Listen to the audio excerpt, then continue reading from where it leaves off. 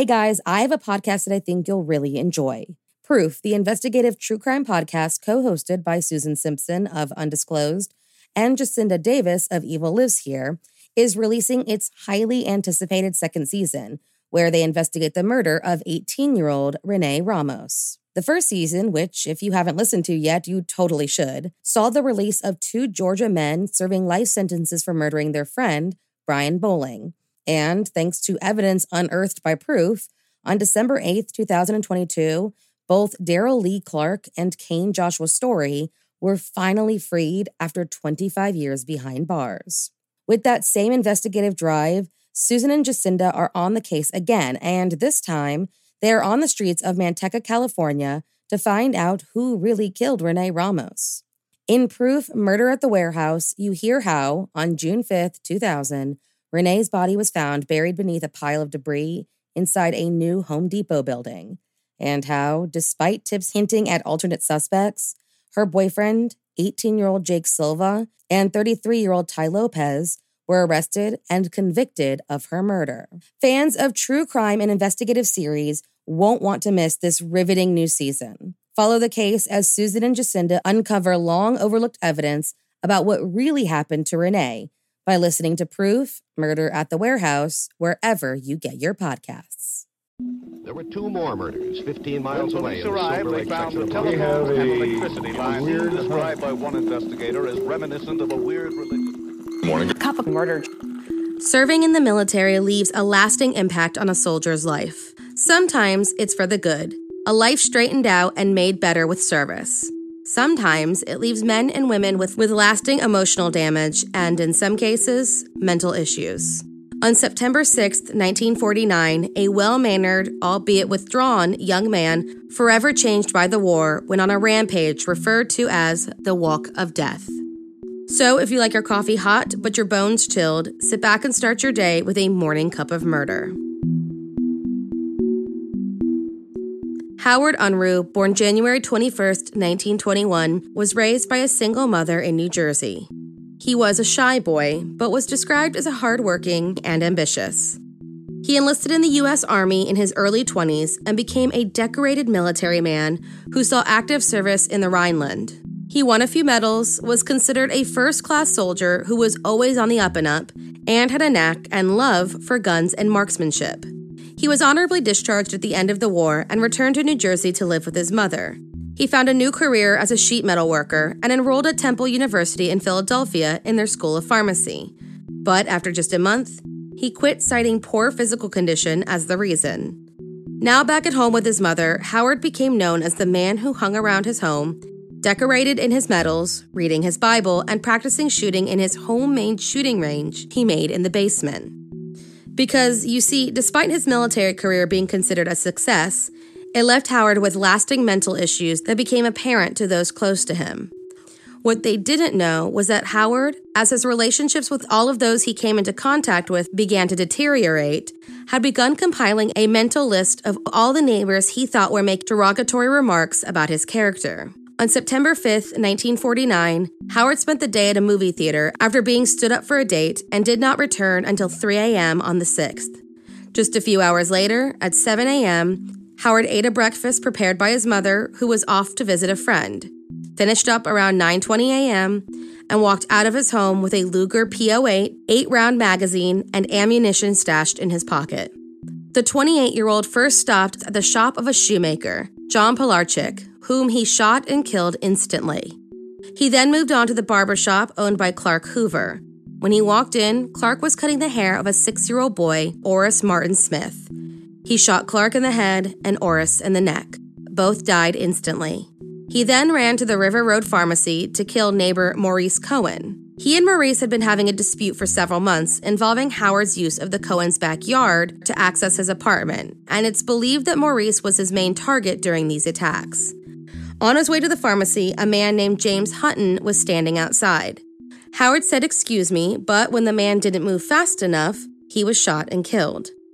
He then entered the store and saw it was empty. But when he looked outside in the rear of the store, he saw both Maurice and his wife Rose running up the stairs into the apartment. Once inside, Maurice climbed through a window to the porch while Rose hid her 12-year-old son in one closet and she retreated into another. Howard entered the apartment and found the closet where Rose hid. He shot her 3 times through the door before opening it and shooting once more into her face. He then found Maurice's elderly mother, trying to call police, and shot her multiple times. Maurice was the last of the family to die when he was shot in the back, sending him backwards out of a window and onto the pavement. Howard then went back into the streets and stood in the middle of the road, causing a car to swerve and avoid hitting him. He then walked up to the driver, Alvin Day, and shot him, causing him to careen into the sidewalk. He then went into the tailor shop of Thomas Segrino. He was gone, but his wife Helga was there instead, and she became his next victim. Thomas was the only victim from Howard's list that was able to survive. He then went to a food store, found the doors locked, and shot through the window. Thankfully, no one was injured. He then approached a car waiting in the intersection and shot Helen Wilson, her 9-year-old son John, and her mother Emma Matlick. He then shot at an unknown shape he saw in an apartment window, which happened to be 2-year-old Thomas Hutchinson. When his caregiver saw the shooting, she collapsed and had to be treated for severe shock. Another car showed up and he shot inside of it, but all managed to escape. A man ran out of a nearby tavern and shot at Howard, but was unsure if he hit him and ran back inside. He began wildly shooting at a number of people across the street, but somehow managed to miss them all. Madeline Harris and her son Armand were hanging blankets outside of their home to dry. They were his next victims. They were both shot and severely injured, but ultimately survived the attack. At this point, Howard Unruh could hear the police sirens approaching. He retreated back into his apartment just as police began to surround the building. A gunfight ensued, during which a journalist called Howard's home phone and asked for details about the current situation. The two had a very calm conversation in which the journalist asked how many he thought he had killed.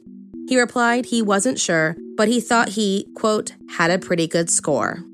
And when asked about his motive, he claimed he didn't have time to go into that detail before saying, "I'll have to talk to you later. A couple of friends are coming to get me." His voice trailed off, the gunfight continued, and only ended after tear gas bombs were thrown into the apartment. Howard then calmly surrendered to the police. In total, 13 people were killed during Howard Unruh's walk of death. A walk that, according to differing sources, lasted either 12 or just 20 minutes. Either way, that is a lot of human life lost in such a short time. Inside of his home, police found an arsenal of weapons, enough to do far more damage. A Bible open to Matthew chapter 24, and books relating to sex hygiene. While in interrogation, Howard gave meticulous accounts of his actions and explained that the barber, cobbler, tailor, and pharmacist were all on his list of victims. Everyone else was just collateral damage. It wasn't until the end of the conversation that police realized that he was injured. That man from the tavern had not missed, and Howard had been walking around with a bullet in his thigh, allowing the interrogation with no issues or complaints. He was taken to the same hospital where his victims were treated. Howard was charged with 13 counts of willful and malicious slayings, with malice aforethought, and 3 counts of atrocious assault and battery. But having been diagnosed with paranoid schizophrenia, he was never brought to trial for his crimes. Instead, he spent the rest of his life at a hospital for the criminally insane until his death on October 19, 2009. His last public words during an interview with a psychologist were, "I'd have killed thousands if I had enough bullets." One last morbid fact before you go. Maurice and Rose Cohen's son, Charles, who survived the attack by hiding in the closet, went on to have a granddaughter named Carly Novell, who survived the February 14, 2018 shooting at Marjorie Stoneman Douglas High School in Parkland, Florida. Thank you for joining me in my morning cup of murder. Please join me again tomorrow to hear what terrible thing happened on September 7th. Don't forget to rate and subscribe and let me know how you like it. If you want to help support the podcast, there's always Patreon or just sharing it with your true crime obsessed friends. And remember, stay safe.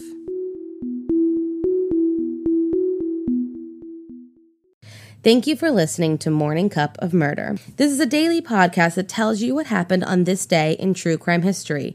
In short, easy to listen to episodes that you can finish on your commute or while you enjoy your morning coffee. So make sure you check back every morning. My name is Karina. I am the creator and host. You can find Morning Cup of Murder on Twitter, Instagram, and Facebook. I have also set up a Patreon where you can donate a small monthly contribution to the podcast. All those links are in the episode description. Thank you again, and have a wonderful day.